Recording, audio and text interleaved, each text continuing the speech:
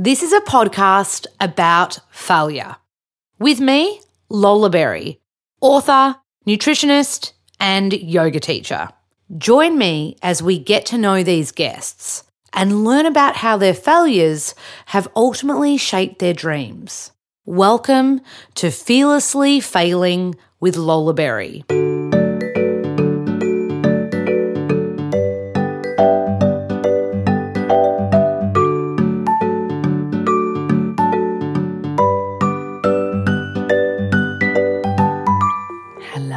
I am so pumped for today's guest. This is the first in real life recording from Los Angeles that I have ever done on this pod, and it is with the iconic Grant Smillie. So you Aussie listeners will remember him from TV Rock, that incredible song Flaunted. He's won 2 Arias, very prolific DJ, producer, owned his own record label, had his own I think it's a PR firm, ID Collective, but it was where he kind of looked after talent as well. So it was more than a PR firm. Worked at Nova, Channel V. And then 2013 moves to LA, sets up Botanical Hospitality Group. Within 18 months opens the iconic rooftop bar and restaurant, EP and LP. He's got Melrose Theatre, you can legit outdoor theatre, beautiful, stunning, watch Dirty Dancing, out in the starlight, and you can see the Hollywood sign from there. He's also set up Strings of Life. He opened that in the middle of the pandemic. And this summer he's opening Grandmaster Records. He's absolutely unstoppable. You'll hear in this chat how calm, cool and collected Grant is, but he's hungry, he's a go-getter, and he really believes in working hard, rolling up your sleeves and having no regrets. So I really hope you enjoy the wonderful Grant Smillie.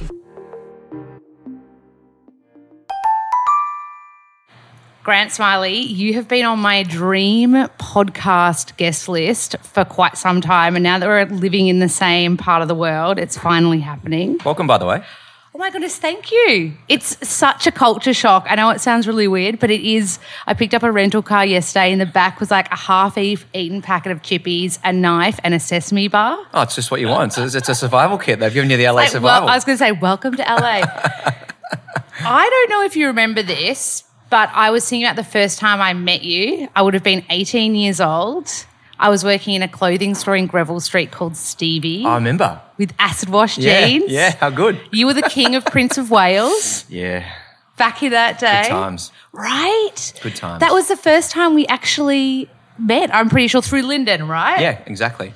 So, okay, that I kind of want to start there because you're doing all these amazing things here in LA. You've got so many projects on the go. We caught up for a coffee last week and I was like, I can't keep up with what this guy's doing. But when I got to know you, you were kind of an incredible DJ, producer, had your own record company as well, yep. Or producing company. Yep. And then, so there's so much stuff. So, okay, I deep dived you, my friend. You graduated school year 12 at 16, right?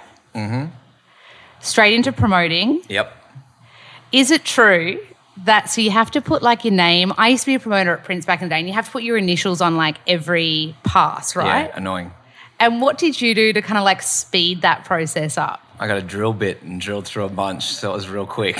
And at 16? Yeah, and then I actually met Peter Raff, funnily enough. Yeah. And his old man was a fruiterer at the Melbourne University. So I used to go and drop off passes inside the fruit stand with him. So there'd be in between all these nectarines and stuff, there'd be my passes, and I'd go and hit all through the city, dropping off passes everywhere. It wasn't pretty quickly I realised that just your friends wasn't enough, and maybe if you want to get traction beyond that, try and get these real estate bits that were pretty good and fun. And not that I was even going to Melbourne Uni, I never went there, but I went there to promote and just sort of see if I can make a few bucks on the side. So, and that was for the iconic Metro, right? That's where you started. Yeah, but I went from the Metro, and then from there I went to Redhead and a few other bits and pieces around the way and had a lot of fun, So good. But then decided that promoting was great, don't be wrong. I think it was really good networking kind At of 16 thing. as well. Yeah, it was great. Super young. Super young, but I also would look like I was 10, so the only way to get into a nightclub was to actually go to meetings during the day and make it look like I was sort of, part of the crew.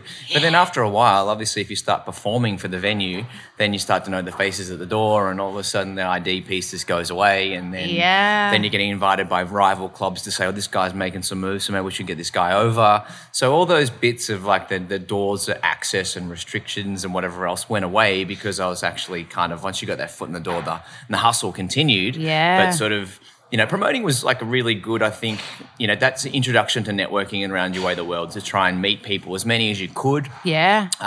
But equally figure out how to make a dollar along the way.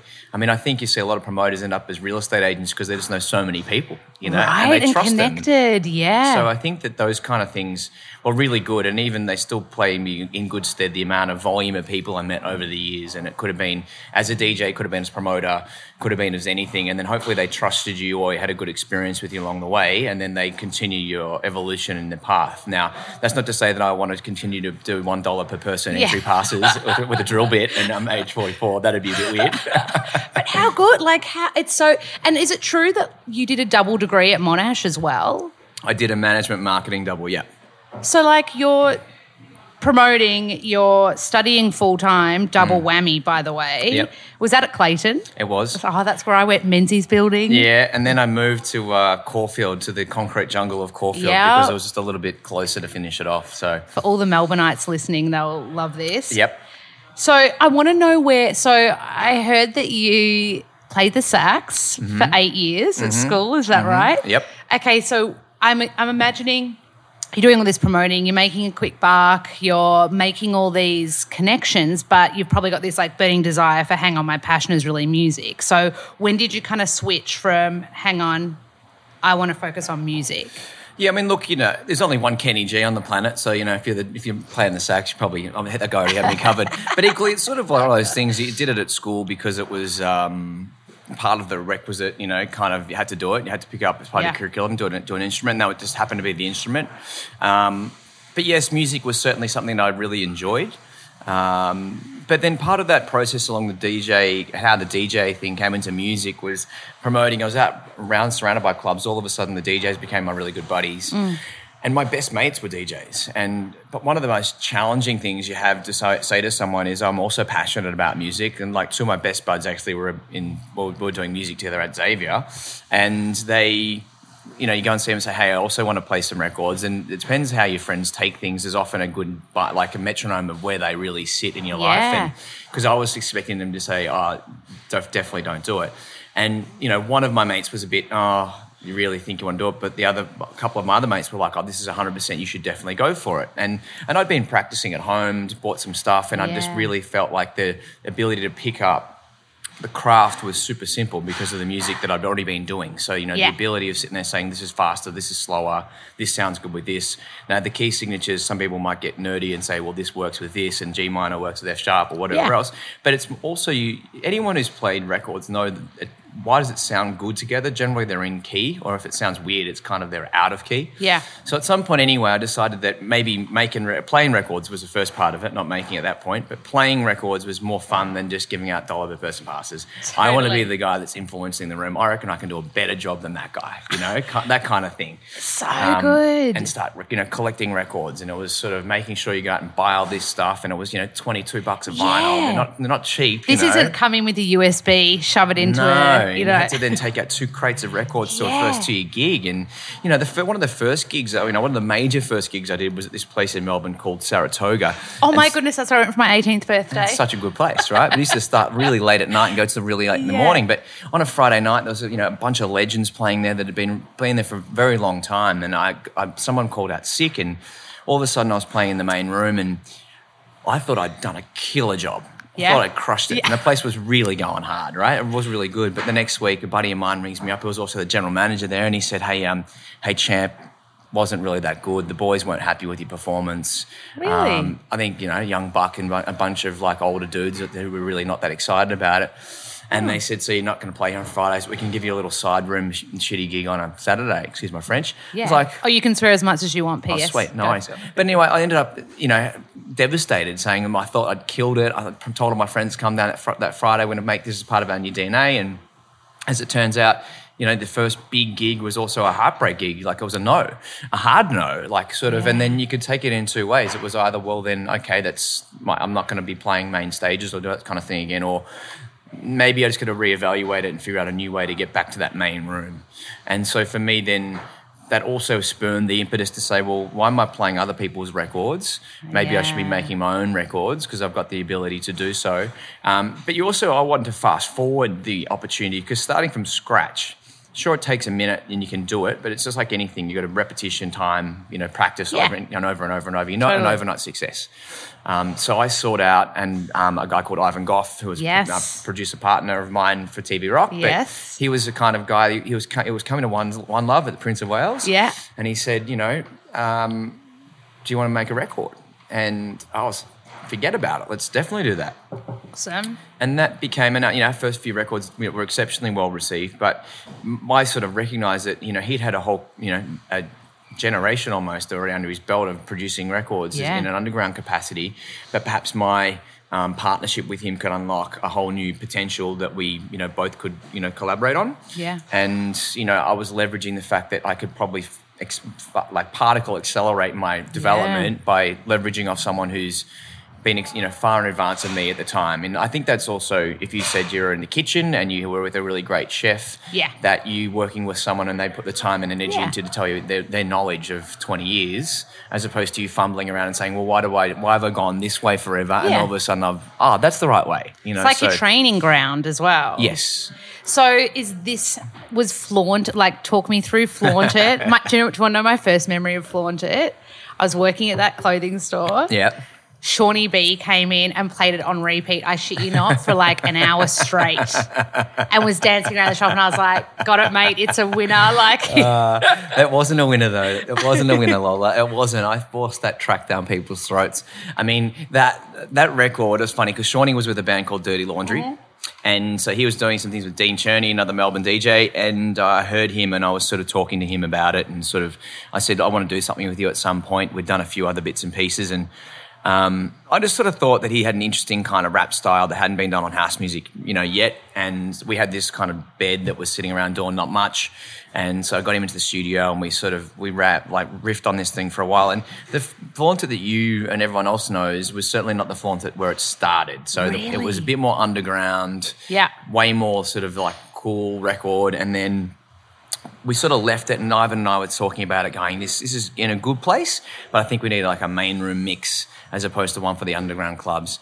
And that's what I guess and the benefit of being a DJ was I could go and take it out on a Saturday night, play it in a crowd and figure out which bit's not working, which bit's a bit flat, let's figure this out and whatever.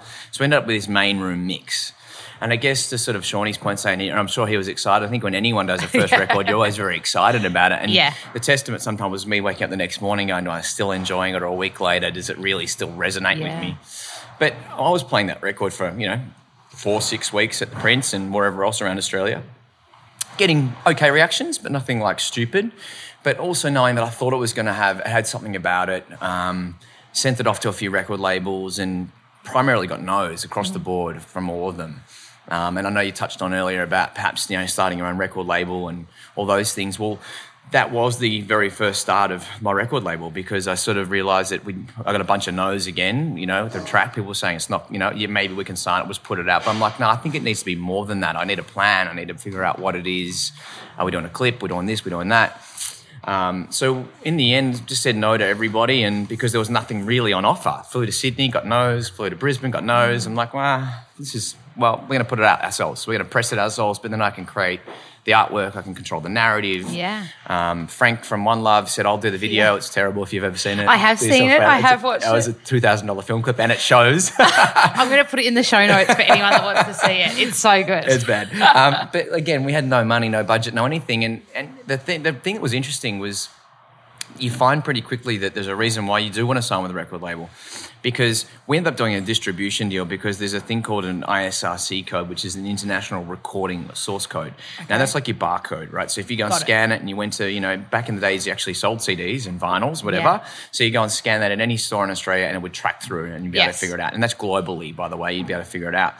So for me then trying to figure out at the time, say a JB Hi-Fi, which is a really big retailer then selling a lot of singles, like what's your opening order? I'm like, I don't know. You tell me what your opening order is. Yeah. So I'm committing to press, singles and then trying to do this. What's this? I say, how do I get that barcode thing? And then trying to figure out all this, what's my billing cycle? What's this? What's that? I'm like, this is hard. Yeah. I actually just want to make records and I actually want to do other bits.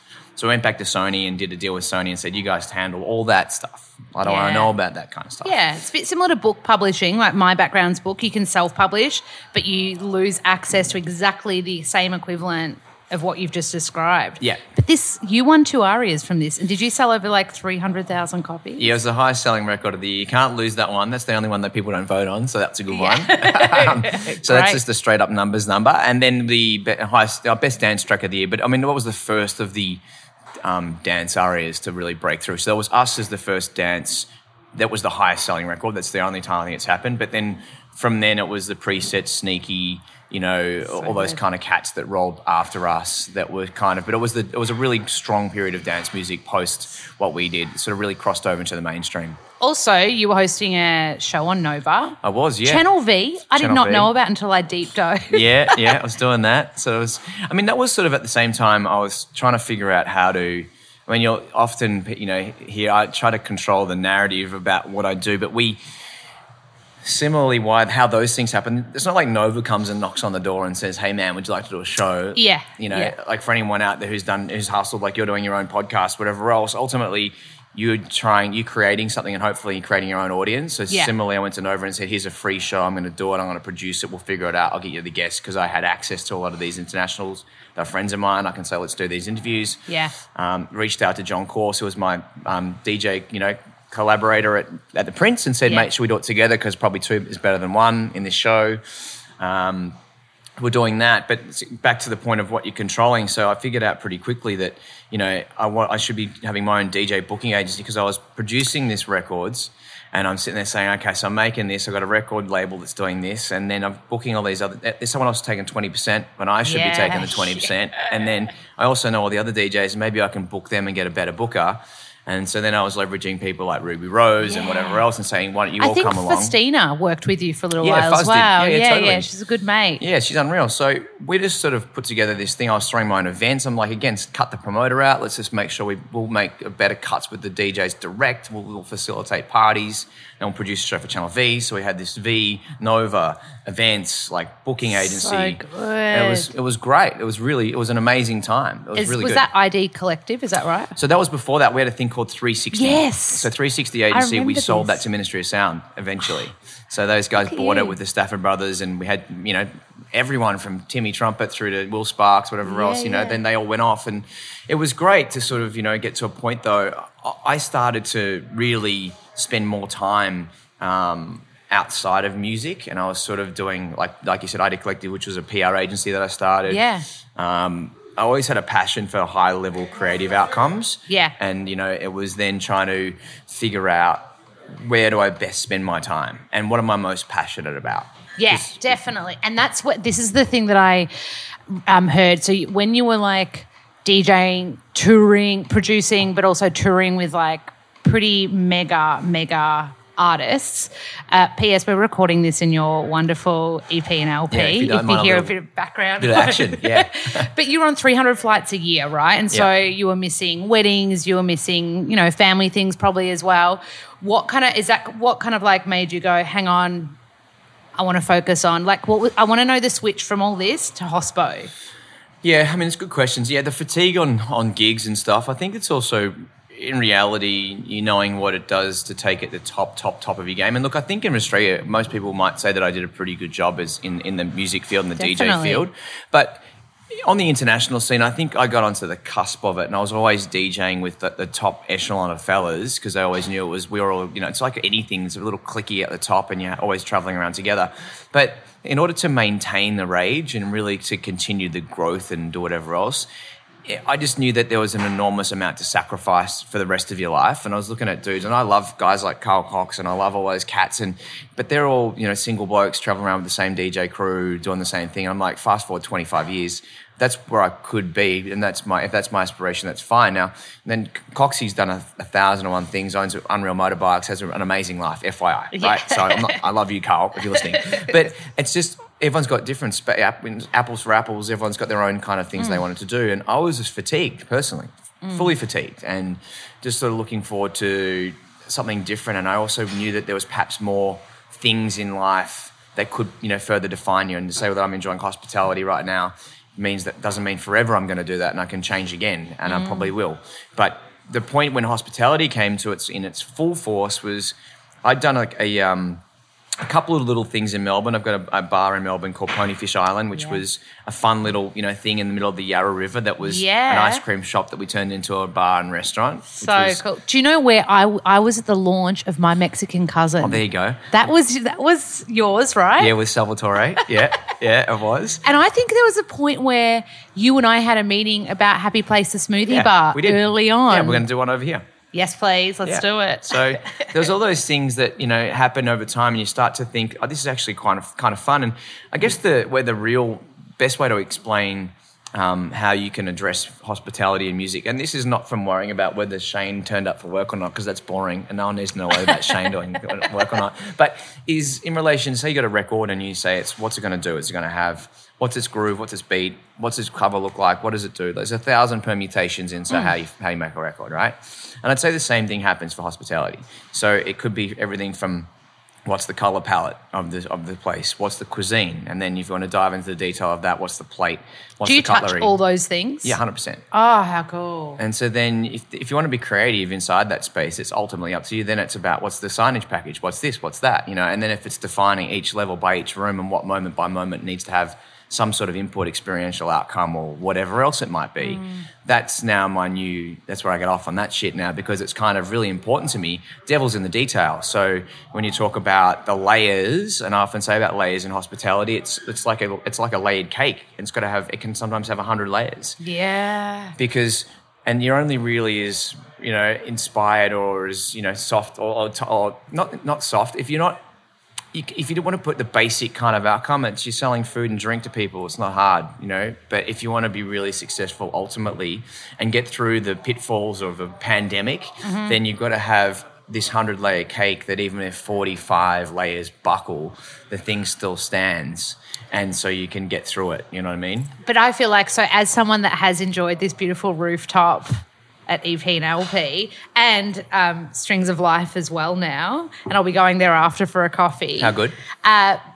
For me, I feel like you're giving me, the consumer, an experience, and that's where the magic is that you can't get from anywhere else. It's all about like the feeling that I get. And you talk about when you were younger doing all the promoting and people would trust in you. I think you're here again creating through all that creative stuff. Sure, it's harnessed not now from music. Well, it is because you've got rooftop bars that have music. But I mean, you've got all this, like you were saying, the colour palette, the tone, all of that, and you're giving people an experience.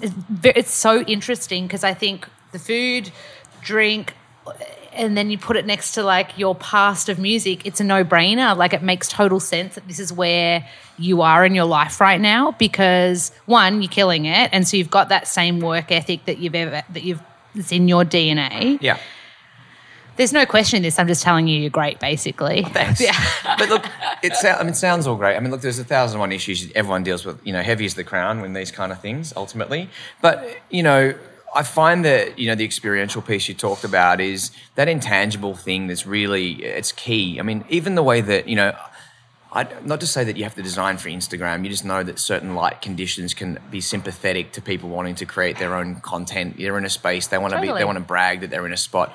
Now, what's the next wave look like? We've all seen, we've got don't get me wrong, we've got some neon signs that people love taking photos in front of. I've had one in front of Where Love Lives. There you go, right? And is that also the signature cocktail? Yeah, and it's also was Alison Limerick, Where Love Lives was a record that we named it after. So which is an iconic house record at Frankie's Bar, which is named after Frankie Knuckles. So there's always a music piece in there, but I think for me now the challenge is what's the next enduring kind of trend where people can still showcase themselves in venues, and you'll know where it is without having to be so direct about, signage or other ways of it. So at Grandmaster, we've got this monochrome stairwell that's lit spectacularly. I think people are going to want to stand in the stairwell. That doesn't do anything else than be a stairwell. No, but it's definitely an amazing piece of it's a moment. It's really strong. And I feel like the front room of that particular venue, I mean, just to give some texture, it was a recording studio from 71 to 2016. Bowie, Blondie, Chili Peppers, Kanye, Foo Fighters. I can go on and on and on about people that recorded in this iconic building.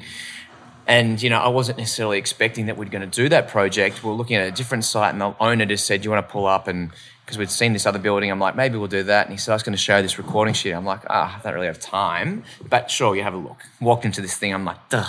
We're doing it. So good. And, but the thing is now it's sort of for us when you often, with the EPLP, not many people would even pick up that EPLP was the extended play, long play, 12-inch, 7-inch kind of vinyl record thing. But here, it only matters if it's not successful. It's successful. Everyone goes, "Oh, what's EPLP? Who cares? I'm just going to go there because it's the name." Like you could call it a pile of dog shit, and people go, "I'm going to go to a pile of dog shit." And you go, "Why?" Because it's cool. I'm like, really? Do you know how many reviews there are, both on podcasts and on YouTube, of EP and LP? I'm glad. Like so many, that's how I knew about the cocktail. Oh, cool. But also people do these, there's a few LA podcasts where people talk about their weekend and break it down, and it fully gets mentioned in I've listened to girls' full weekend stories just to get a snippet of. But so you actually mentioned Grandmaster Records, because I was so excited to learn that it had been a recording studio. I had no idea until because you and I spoke about it the other day, but it's opening this summer in LA, right? It is, yeah. And Italian restaurant. Yep. Rooftop bar. Yep. And then so talk to me about Studio 71. Is that part or is that still part of the same building? But that was the original studio. So the studio, so it's got three parts of the three rooms inside Studio 71, where the drum room, which was Dave Grohl's favorite drum room on the planet.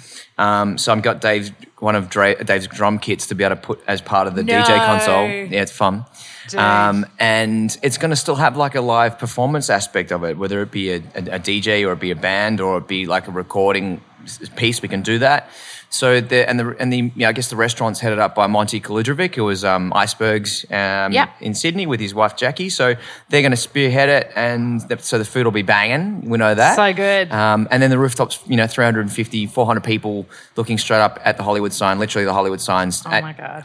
Right in front of you. So if you want to sort of tick the Hollywood box when you come out to LA, for those people from Australia, you'll first come to probably Strings of Life for a flat white, and then you're going to go to EP and do a selfie in front of the Where Love Lives, and then you're going to go and check out the Hollywood sign at Grandmaster. And, the dining room was where Motley Crue used to do free concerts in the back of this building. It's just got this storied past that often when we're making up these bullshit stories about why things mean something, I'm actually in this next venue more of a custodian in relation to making the energy, sure that not to get too hippie on you, but the energy must feel pretty awesome in there. Oh, it's sick. Right? It's going to be really great.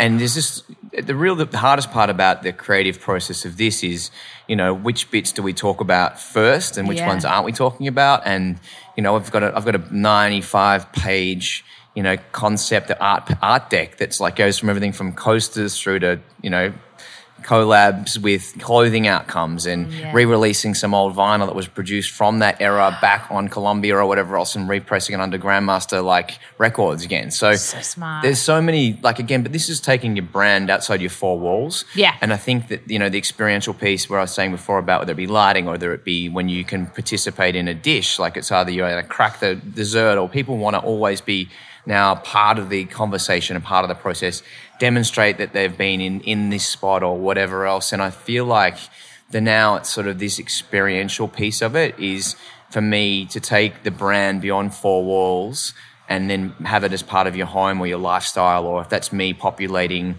even from the most basic things, your playlist that you can come and listen to here. Now you go to Spotify and you can listen to it on your weekend while you're by the pool, and defining yourself by what you're not. We're in the rest of LA, everyone's just banging out hip-hop. I'm like, nah, Grandmaster's going to be rock and roll. That's it. We do not deviate. We do not change. If you want to go and listen to that stuff, go elsewhere. You do you. But if you want to come here for something different, then I got you covered. And I feel like it's a bit like the John West, it's the John West, he's saying it's the fish he rejects that makes him the best. We've got to be the same. We've got to say no, no, no, and be defined. But no is way more important to me than yes. I love that you just brought tuna into this conversation. I want to ask you, I know I'm backtracking a little bit, just about Strings of Life, because you opened it in smack bang in the middle of a pandemic in LA, which was really heavily affected. It was. How on earth do you go about doing that? Well, the hardest part about that is when you sort of think about your brand, and we'd sort of been sitting on it. So we were ready to go at the start, or in February, March, ready to go. And then we were locked down. So that was kind of the end of that. So we literally were about to open 2 days before the start of the pandemic. And it's 1 year today, isn't it? 1 year today. It's 1 year today. We made it through 1 year. So the first thing, no one was allowed to leave the house. So clearly that wasn't going to happen at that point. There was no real takeaway. I'm sure like the same in Australia, no one wanted to know about leaving and staying at home. You're just doing lockdown, bought every crappy old soup that you could reheat and think you're not going to, like, going through a bomb crisis or something, right? Yeah. But we also then had, the race relation issues, and George Floyd happened, and we got ransacked in Strings of Life, but the week before, again, about to reopen again. So it was kind of rebuild, coffee machines gone, this, that, the other. You keep on. But again, look, it's first world problems. You reopen, you do it again, and you pick yourself up and go. So there was plenty of things up against us. And then when we finally got to the start line, there was no, you're launching effectively a to-go service, and it's sort of from a brand experiential outcome, not sitting inside, not doing all these things that you sort of would have thought would be natural to a brand. It was just really trying to create the branding piece, and then we sort of, luckily, sometimes the pandemic offers you some good outcomes, and for us, the outdoor seating piece, we actually could extend our patio significantly, and then just really invested in this outdoor kind of culture, and it's sort of very Australian to sit. We sort of did like they do in Bill's or any Australian cafe, when you can sit on your window ledge and do those kind of things, which Americans are kind of like, why would you sit on your window ledge? I'm like, because that's where you just hang out and have a coffee with your mates. Yeah. Like, it's not, it's not unusual in Australia to do these kind of things. So we just sort of really made it a place that people could just come and hang out and talk about life and other bits and pieces, and take you to go, but still sit on our balcony, but not really, because it was kind of, it's a little bit grey in the areas of whether we should have been allowed or not. But it sort of then just continued to grow, and to the point where now we're going to launch our second location in Santa Monica, which will come online this summer as well. And so it's great. It's sort of, we managed to build a pretty robust and solid brand, even inside a pandemic, which tells me that once we're, as of today, without any restrictions, it should start to really move the needle. So exciting. And I want to ask about the Melrose Theatre there. So is it true that this was literally an old car park, unused? Yeah, well, where the cinema is, it is still a car park technically. If you can drive your car up on there now. It's sort of built so you can do that. We did a drive-in actually with Lamborghini. It was a bit of fun, so they can put their cars on there. But the rooftop theatre for me was kind of, again, you look at the views when you're on the rooftop. It's pretty amazing looking at the Hollywood Hills. And you come back to what your best utilization of your space, and you create things out of, I guess, necessity. Mm-hmm. And we sort of thought that the roof as a cinema could be really special, looking back up those twinkling, Hollywood Hills. Mm-hmm. And we're in a place where they do make the movies. And if you actually want to get access to actors and talent or producers, you can actually get them to do a pre-movie talk about the stuff. So we launched with a few of those kind of bits and pieces. Yeah. And it just sold out every night, like literally every night sold out. And so we do a thing where you get them for dinner and a movie. So you get them downstairs at 6:30.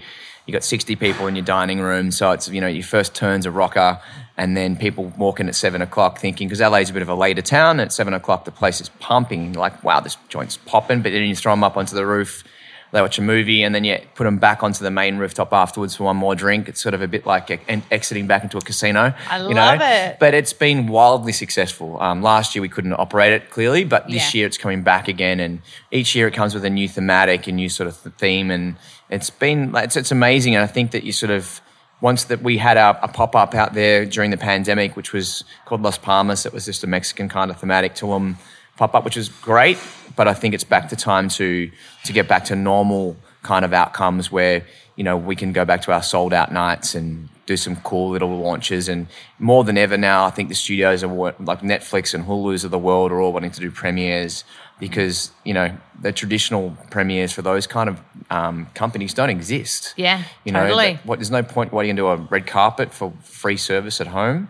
But they do want to say, potentially still get their talent to come down and do their little bit of a junket and whatever else. Yeah. But on a rooftop, particularly this year again, when it's sort of people wanting to be overly cautious in relation to the ongoing pandemic or the wrap-up of here it is. Seems like the COVID ferry went away today on the 15th of June. But I think that certain companies will not want to alienate their non-vaccinated, because it's not compulsory, obviously. Yeah. And if you had someone in your team that wasn't, but where would they feel safe? I'd say they'd feel safe outdoors.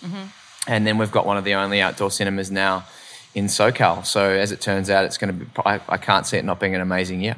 Oh, so good. Is it true that it opens on the 4th of July? It opens on 4th of July. Yeah. And people were saying, why would you open on 4th of July? It's a big beach day. I'm like, well, that's why you open it on the 4th of July and do a sellout night and make sure you have a really good win. Go to the beach, come watch a movie. That's it. So Dirty Dancing, you can't go wrong. Bit of Patrick. Oh, you cannot beat Dirty Dancing. I was going to say, I guess that your most popular would be like La La Land. It's super that we sold that out like 6 times last year. Yeah. But, I think that we've found out the magic is that the demo ultimately is that, we have a client base for the cinema that's pretty much female skewed and it's sort of a date night or they're the ones driving the sale decision. Yeah. So if we decided to put on some, hardcore male flick, even though you said even things like you'd think would sell Bruce Willis, maybe we're going to put Nakatomi Plazas just down the road in Studio City, we're going to do a bit of Die Hard. Yeah. Guys are like, nah, I've seen it. Yeah. But if you sit there and put Bridesmaids on, the girl's like, oh, Yeah. have to go see that. Love that movie. Notebook, I imagine, would fly. 100. Yeah. 100's past the extra bottle of Plonk. Let's just get into it, Ladies' night. So good. Okay, so this question, I don't know if you remember this. I asked you this a few years ago when we were having a drink on the rooftop at EP and LP. So you are super kind, super friendly. You always make time for me every time in LA. And I'm like, can we have a coffee? Every time without fail, you make time for me. You're very calm, like your nature is very calm, but you're also running big hospo staff. I imagine you've got to have like a little bit of cutthroat about you. Do you have that in your nature? Because I don't see it. No, I do. It's just how you go about it. You can get those outcomes out of people however you choose to. Like, don't get me wrong, I'm happy to have a direct conversation, but it'll be direct, but it won't be necessarily unfair. Yeah. It's just really going to be, here we are, let's have a chat about it, and you probably know why you're here kind of thing. Yeah. Because there's no point blowing up with someone and being, getting irate because you're still going to come back to the same position. Yeah. And you can often kill them with kindness where we've sit there and we've gone back and said, we've talked about this, but we've come back to it again. So where do you want to be? Because if we can't get to this place where you need to be, I need to find someone that can do that. And often at that point, they'll fall on their sword and say, that's where we are. Yeah. And if it gets to a point, though, if I want to manage someone out of a spot, I'll manage them out. Ultimately, it's not, it's not, this is just a big business. When you're talking about by October this year, we'll have 600 employees out here. Oh, wow. So you just can't afford, I can't afford a drongo running around being an idiot. I love that you just said drongo. Yeah, so Australian. They won't get that here. But, I mean, I've had more lawsuits than you've had hot breakfasts in America. Like, so everything here comes back to some ambulance chaser trying to find $1. So if you've got someone who's incompetent or just being irresponsible in their position of power and we haven't held them to account, then it'll come back to bite you. So, as much as I certainly am, trying to drive this pipeline of opportunity for all our employees. Yeah. And it really is, in America, for us, it's a grow or die proposition. Yeah. Because if you can't continue that pipeline for them, then they will leave anyway and you'll lose the good ones. Yeah. So, again, I mentioned poor old, Johnny or whoever else didn't turn up for his shift. You got to get big enough that doesn't matter that whether they do or they don't. That's a manager's position to figure out how to get through. But our biggest and underlying issue at the moment is just staffing because there's a bit like Australia when you have the job keeper in Australia or whatever else, they're earning more money staying at home at the moment. So the hospo, particularly when you're talking about it, it's been a space where you had to wear a mask. You couldn't do this, you couldn't do that. I understand why people didn't want to necessarily come back and do the dishes for $15 an hour. Yeah. But, it is changing a lot. And I think that there's certainly, it's just always going to be the inflationary animal that's going to come through America this year. We're just going to put prices up, pay our staff more, do whatever else. But unfortunately, it's just going to be what it is. But it's They've just got to get the labour force back. That's the biggest challenge for 2021. Everything you say is like getting me so like, this is the thing as well, coming from Australia, coming to LA, like it feels like a completely different beast. Obviously, like the population of California is more than the entire population of Australia. There is that.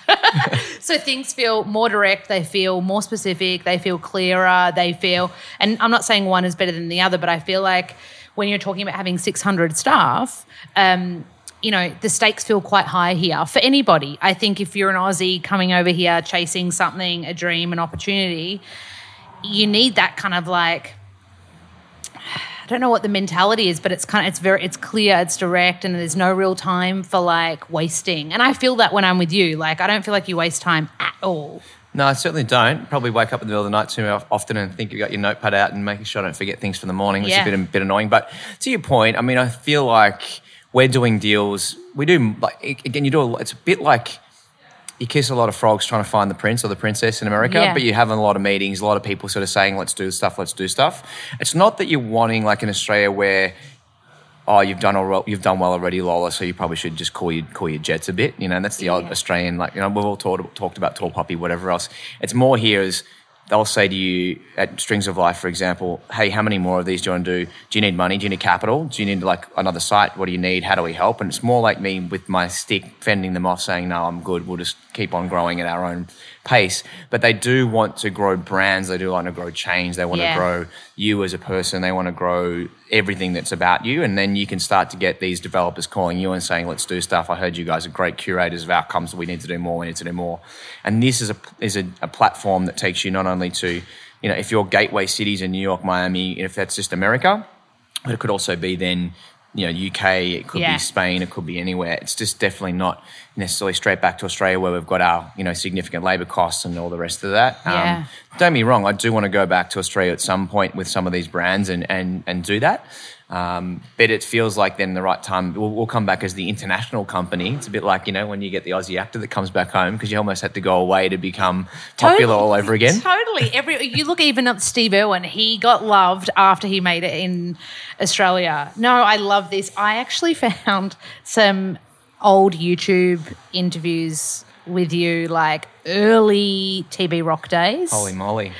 And I think I sent you a photo of one of them. I saw one of those. That was a bit scary. So, but you realize how inspiring you are, though? Like, this is like literally, you're like, do I work harder than most people? Absolutely. Like, this is you in the middle of the interview and you say things like, you've just got to roll up your sleeves. I believe in having no regrets and invest in your passion. I mean, this is a no-brainer, but it sounds like you live like this way today. Is that right? 100. I love it. It's so inspiring, and you have always made me so excited to be in America. So thank you for being such a big support from the get-go. Glad you're here. Dude. Just took a minute. I know. It took a little while. Thank you so much. Total honour to have you on the show. Unreal. You're a legend. Pleasure. That's a wrap on another episode of Fearlessly Failing. As always, thank you to our guests. And let's continue the conversation on Instagram. I'm at Yummo Lolaberry. This poddy, my word for podcast, is available on all streaming platforms. I'd love it if you could subscribe, rate and comment. And of course, spread the love.